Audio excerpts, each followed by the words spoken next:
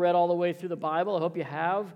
I have, but not 100 times. That's pretty impressive. But for George Mueller, clearly reading the Bible was a priority for him. In fact, he said, "I look upon it as a lost day when I have not had a good time over the Word of God." I hope you feel that way about your own time with reading God's Word. And reading it 100 times, that's very impressive, no doubt about that. But there's no magical number, 100 times. There's no command to read through the whole Bible. But it highlights, to me, it highlights the priority that George Mueller gave to his time with God. He was also known as a man of intense and faithful prayer. That was a big part of his reputation. But one of the things that makes him a spiritual hero to me is not so much the discipline that he put into his relationship with God. That's certainly part of it. But the other part is the way that his life was shaped by these priorities. And George was a pastor, and he ran a series of orphanages, caring for over 10,000 orphans in the course of his ministry. He also published a variety of study materials and used that money to fund other ministries. So his priorities of reading the Bible, of prayer, had a profound impact on the way he chose to live, how he organized his time, how he lived his life. He goes on to talk about his priorities in this way. Friends often say, George says, "I have so much to do, so many people to see, I can't find time for Scripture study." Perhaps there are not many who have more to do than I, he says. "For more than half a century, I've never known one day when I did not have more business than I could get through.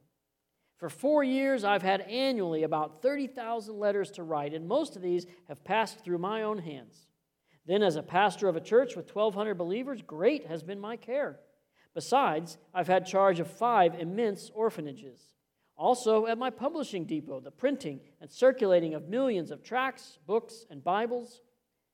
But I've always made it a rule never to begin work until I have had a good season with God and His Word. The blessing I have received has been wonderful." So his life was shaped. His entire identity was formed by his prioritizing a relationship with Jesus. And that's the desire I have for my own life.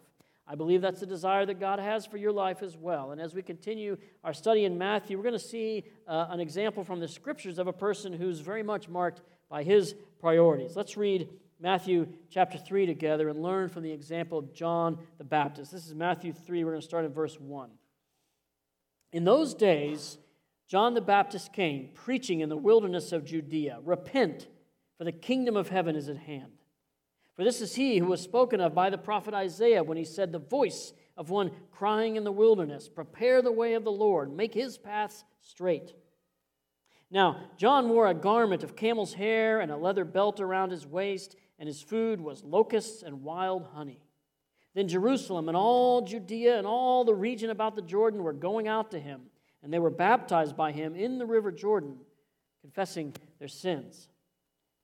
So this chapter describes the identity of John, the message of John, and the response to John. You can follow along in your sermon notes, but we're going to begin with the identity of John. This passage gives us some important information about the identity of John. Matthew says, "In those days, John the Baptist came, preaching in the wilderness of Judea." One of the first things we learn about John is his location. That's part of his identity.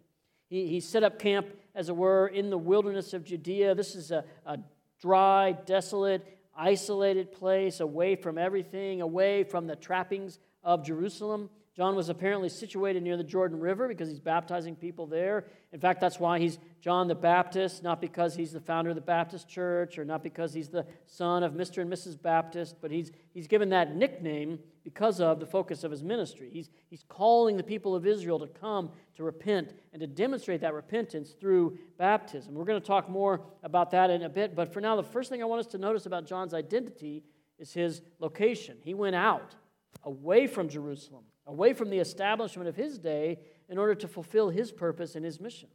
His entire identity is very specifically listed for us here for a couple of reasons. First, because it's the fulfillment of prophecy, like this passage tells us. But secondly, so that he could communicate something very specific and very profound to the people of Israel at that time. That's one of the things I want us to understand about the identity of John. The location where he ministers is very significant. Now, you may know that in this same area where John was ministering, there was a group called the Essenes. This group of religious people who lived outside of Jerusalem, out in the wilderness area.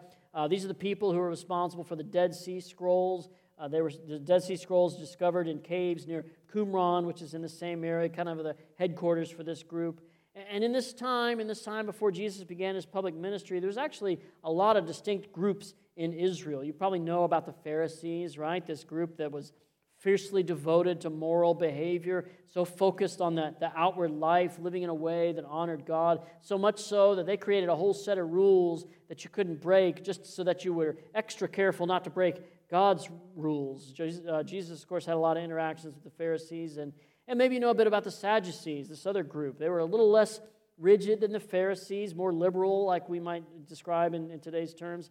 And they were a lot more willing to play politics, to get in good with the Romans in order to advance their agenda. But there were also other groups.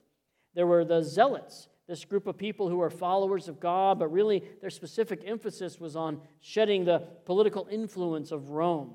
They were kind of ultra-conservatives of their time. Their tactics were often violent, but at the heart of their hope was that the Messiah would come and would throw off the shackles of Roman oppression. They were focused on a political Messiah. You know, interestingly, at least one of Jesus' disciples was a zealot. He's introduced as Simon the Zealot. Again, not because he's the son of Mr. and Mrs. Zealot, but he was one of these guys. So a lot of different groups of Israel at this time, all of them waiting for a Messiah, all of them looking for hope. Not unlike today, except our modern groups are more political than religious, looking for hope in different ways, but a lot of diverse people, all of us looking for hope, looking for rescue, and that's very much the climate that Jesus came into. A lot of diverse groups in Judaism, each of them looking for a Messiah who would meet their needs, one whose kingdom would accomplish the things that they wanted. And I think this is one of the reasons why over and over in the Gospels, as Jesus is revealing himself to people, he tells them, don't say anything. Like, have you ever noticed that, right? He'll heal a person, and he'll say, don't tell anybody about this. Well, I think part of the reason is because there's so many preconceived notions about what the Messiah would do, what he would be like.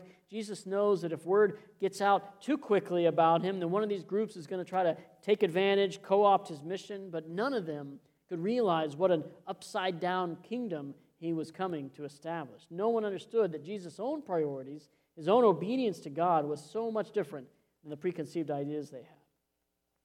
And in the midst of all this climate, here's John the Baptist.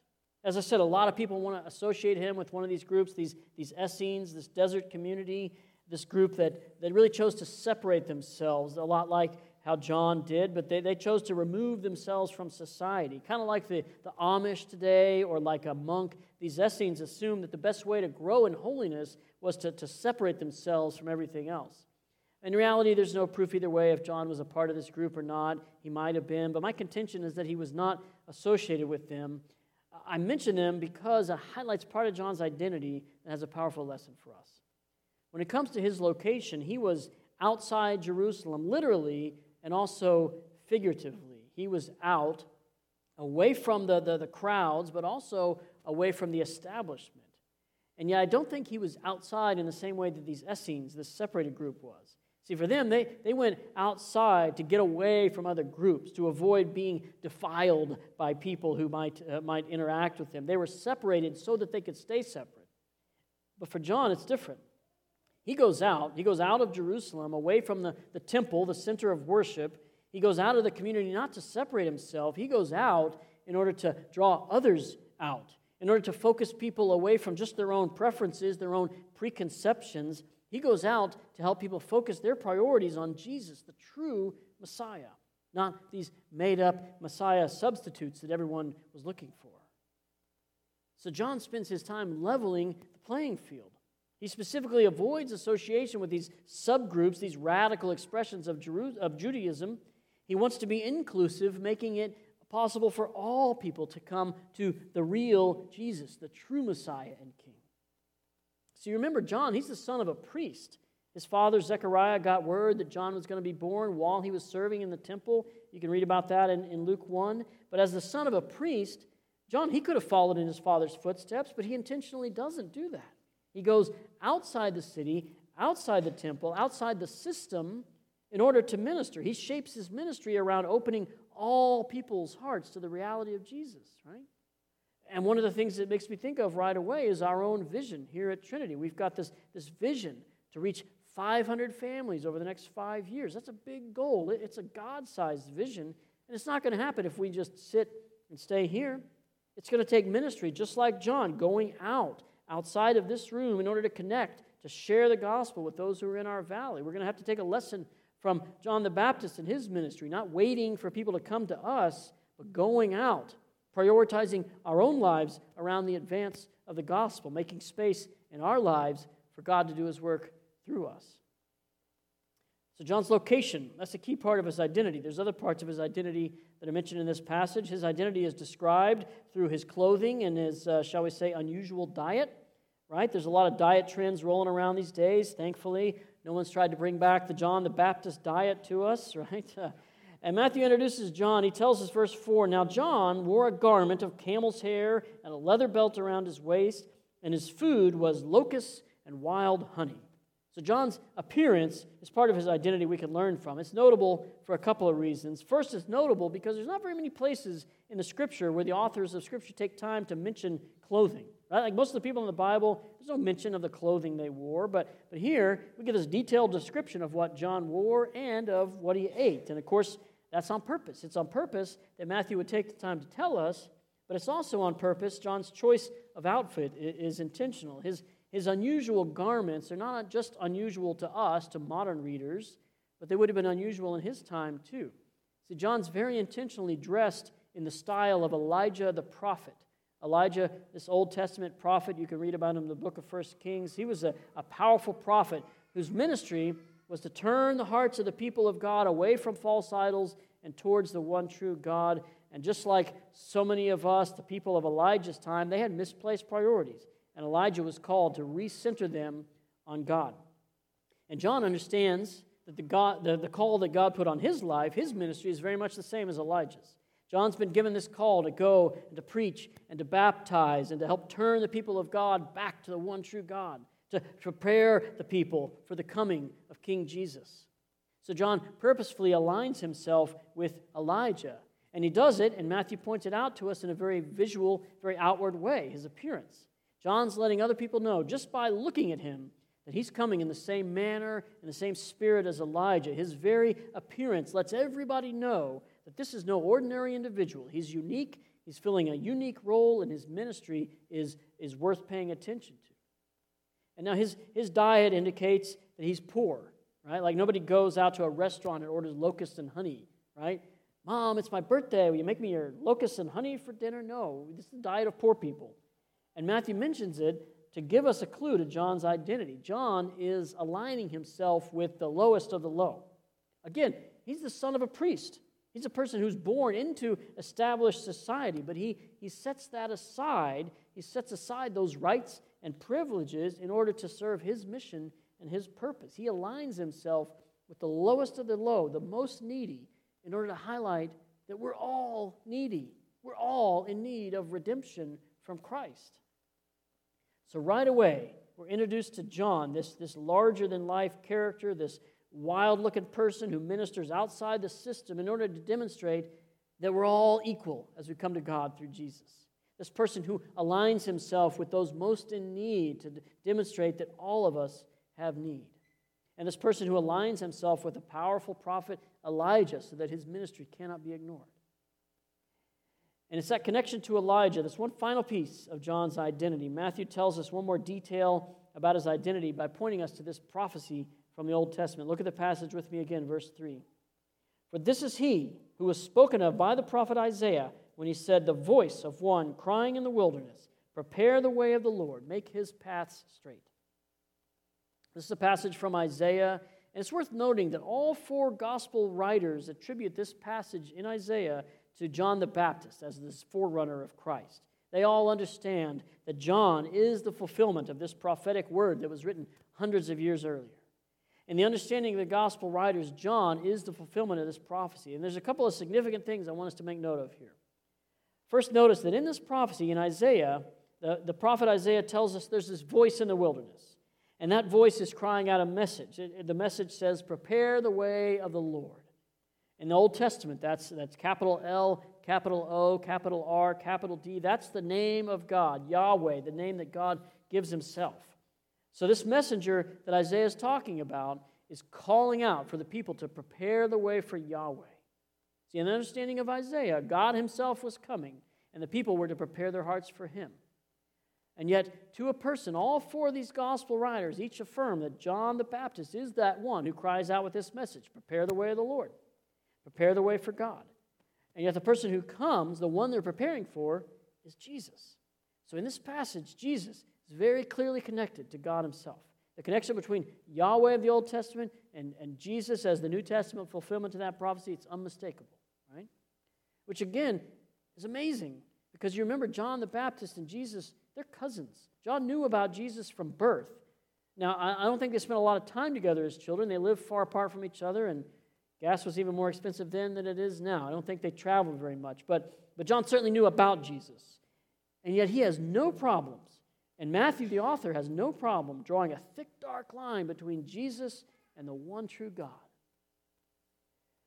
We're going to talk more in a couple of weeks about the Trinity, but I want us to notice right in this prophecy, this powerful connection between Jesus and God. There's no confusing his identity, even for a person who knew Jesus as a young child. One last piece of John's identity is simply this. His identity is his mission. His identity is his mission. His identity is to be the voice of one crying in the wilderness. He knows that God's role for him is to prepare the way for Jesus to come and do his work. John knows that his role is to make his paths straight. His entire identity, where he lives, how he dresses, what he eats, what he says, what he does, all of it is designed to carry out God's purpose for his life. In fact, in the Gospel of John, John the Baptist says the very powerful statement as he sees Jesus. He says, talking about Jesus, he must increase, I must decrease. So right away, looking at John's identity, we could be challenged in our own lives. Where do you need to decrease?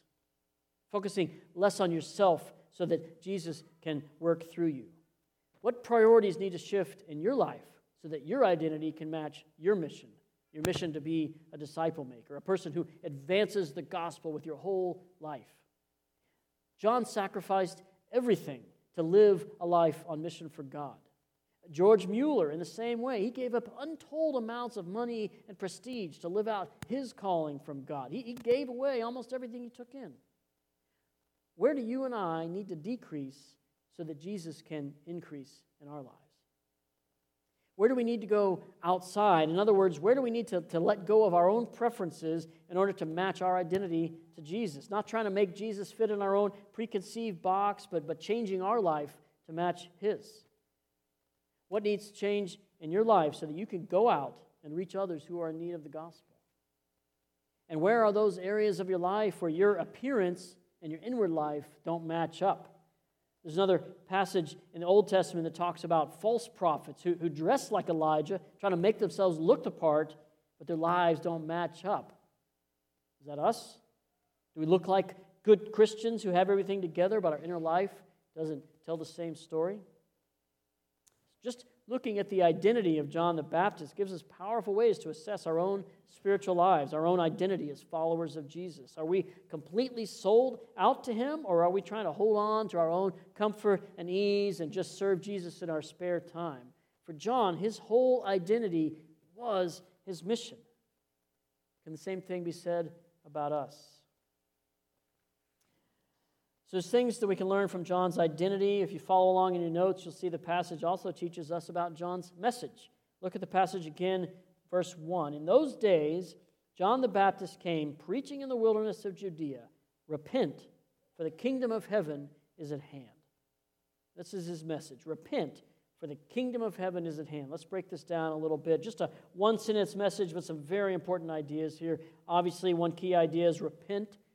What does that mean for us, repent? It's this Bible word. We don't use it in our culture much. In fact, in our culture today, that word repentance might need to come with a trigger warning, right? It might be that our culture has moved on from this idea. These days, if somebody makes a mistake or somebody screws up, then social media trolls mercilessly punish a person until they apologize. But that's not good enough. That person's still shamed forever. Just cancel culture, right?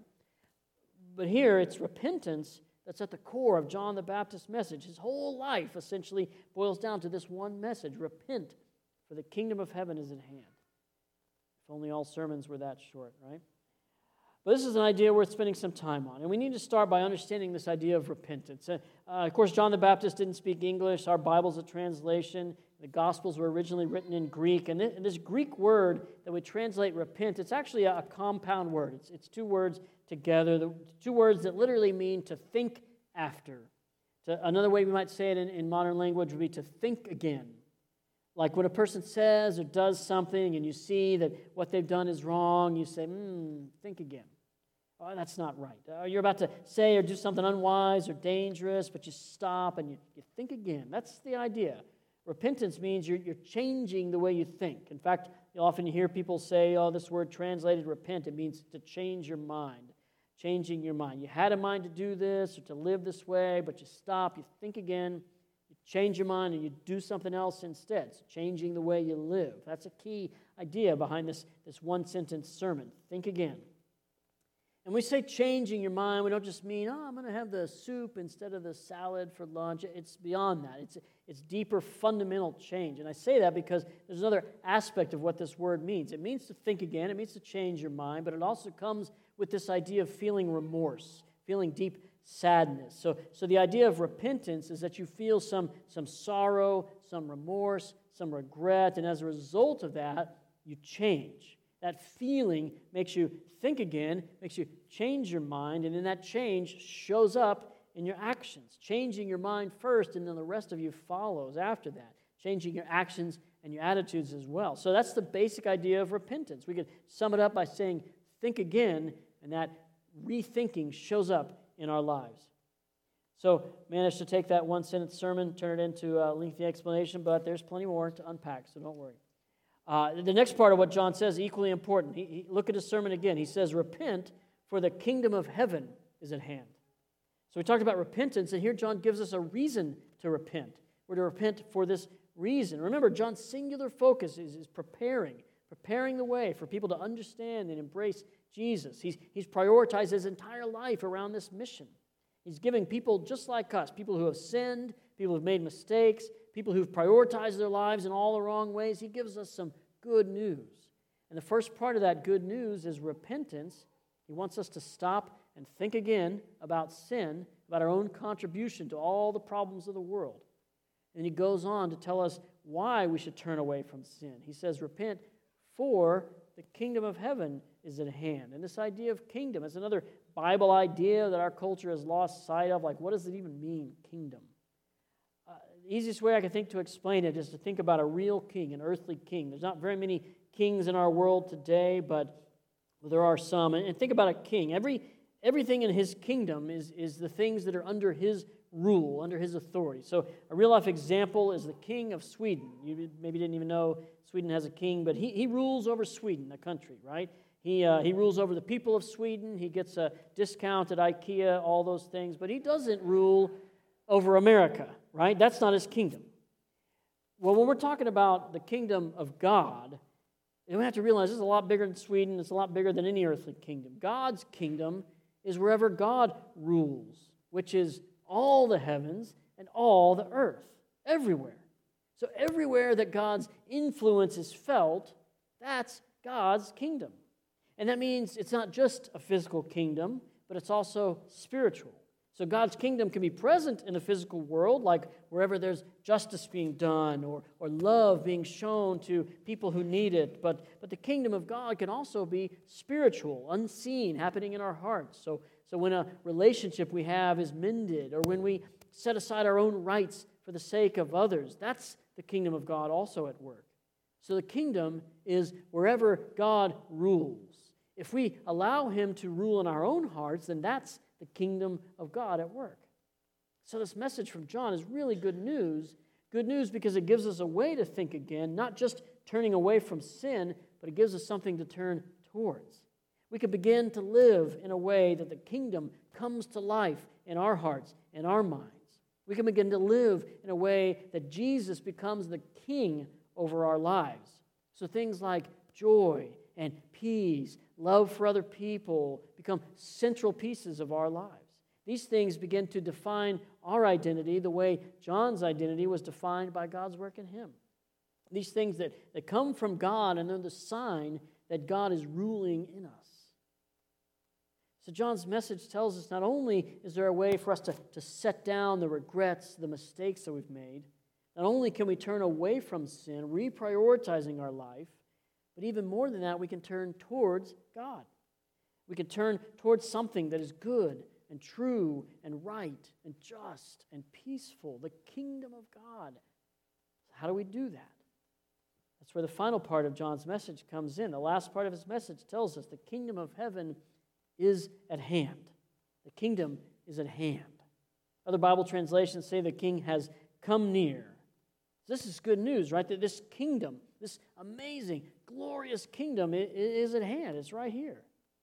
Now, if you're like me, I almost always have a cup of coffee close at hand. And if I could get access to the kingdom, all the joys and the blessings of that as easily as I can lay my hands on a cup of coffee, that's pretty amazing. The kingdom is near. The kingdom is at hand. Well, how do we grab a hold of this kingdom? How do we embrace it so it can start to work in our lives? How do we move from a life of regret, a life of misplaced priorities, to a life of peace and joy?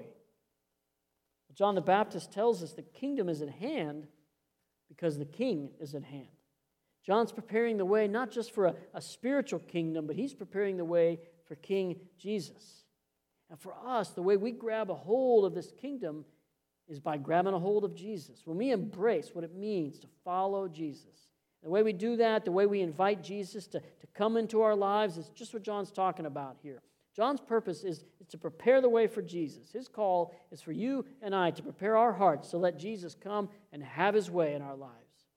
And the way we do that is this repentance, turning away from sin, turning towards God, grabbing a hold of the King and giving him free reign over our lives, giving him the freedom to rule and reign in our hearts, to change our priorities, to change our identity. It's one more key part of this passage. We've talked about the identity of John, how we can learn from his priorities. We talked about this message of John, how we can grab a hold of the reality of the kingdom of God because Jesus has come. And the final element of this passage I want us to learn from is the response to John. Look at the end of the passage, verse 5. Then Jerusalem, all Judea, all the region about the Jordan were going out to him, and they were baptized by him in the river Jordan, confessing their sins. So Matthew records the identity, the message, and here we see the response to John. People came from Jerusalem, from all the surrounding region to be baptized by John. And one thing that's really significant about this response is how unusual it was. And what I mean by that is that baptism at this time was not very common.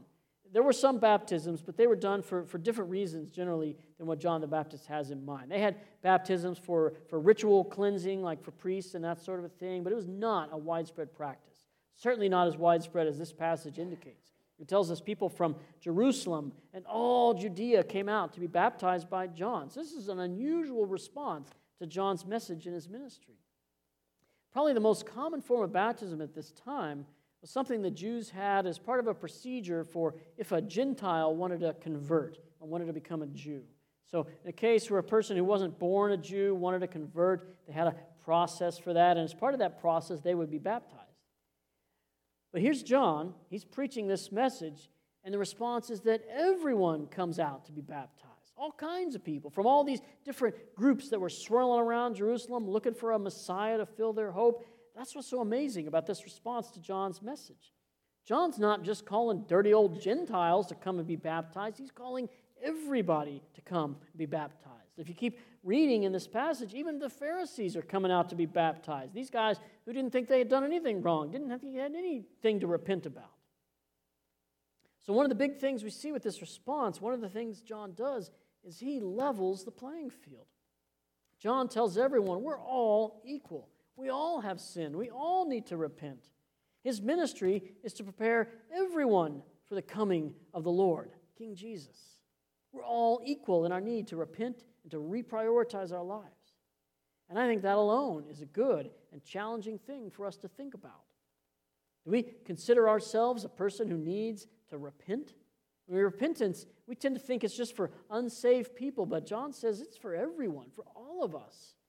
And one of the key responses to John's ministry is that all kinds of people should be willing to heed that call. Repent, Prepare your own heart for what Jesus wants to do in you. Confess those things that stand in the way of fully embracing the life that Jesus has for you.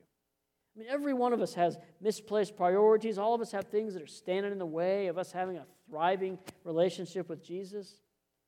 And we think that the answer is just to try harder. But no, the answer is not to grit it out, to work it out, and to figure out if we just work hard enough on our priorities, we'll settle down and really get going on with Jesus. But no, the good news of the gospel is we don't have to work. We don't have to try. We don't have to strive. The good news of the gospel is all God calls us to do is repent, to turn away from sin and to turn towards Jesus, putting our faith in Him, trusting in Him. He's done all the work on our behalf. The kingdom is within our grasp. There's an old hymn that says, when you turn your eyes on Jesus, the things of earth will grow strangely dim in light of His glory and His grace. When we align ourselves to Jesus, we get a new identity, a new purpose for our lives, a new set of priorities. When we align ourselves to Jesus, we prepared our hearts for Him to come and establish His kingdom in us and through us.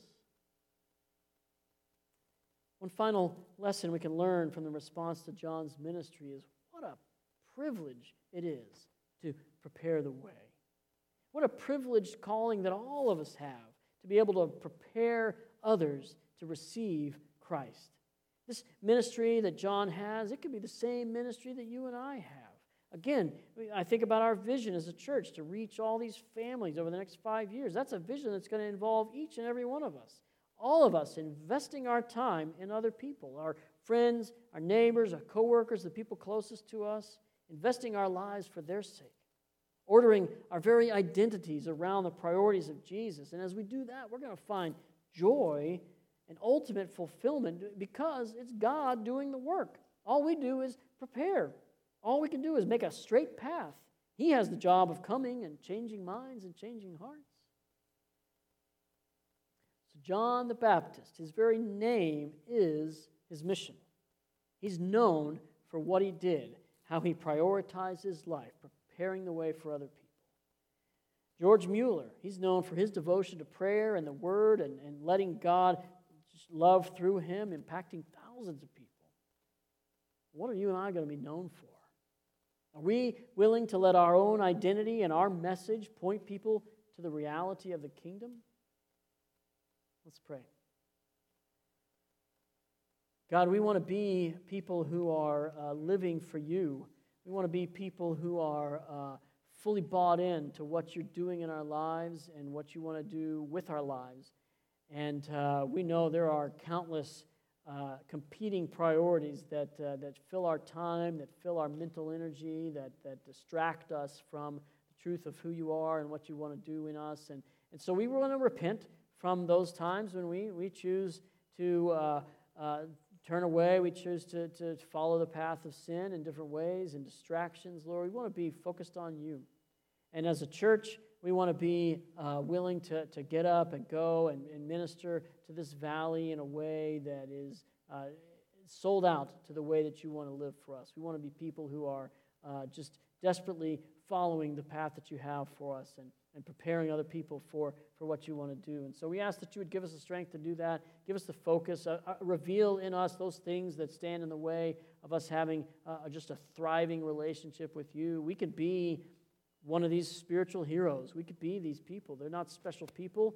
They're just people who are bought into you, and we want to be people like that. So we pray these things in Jesus' name. Amen.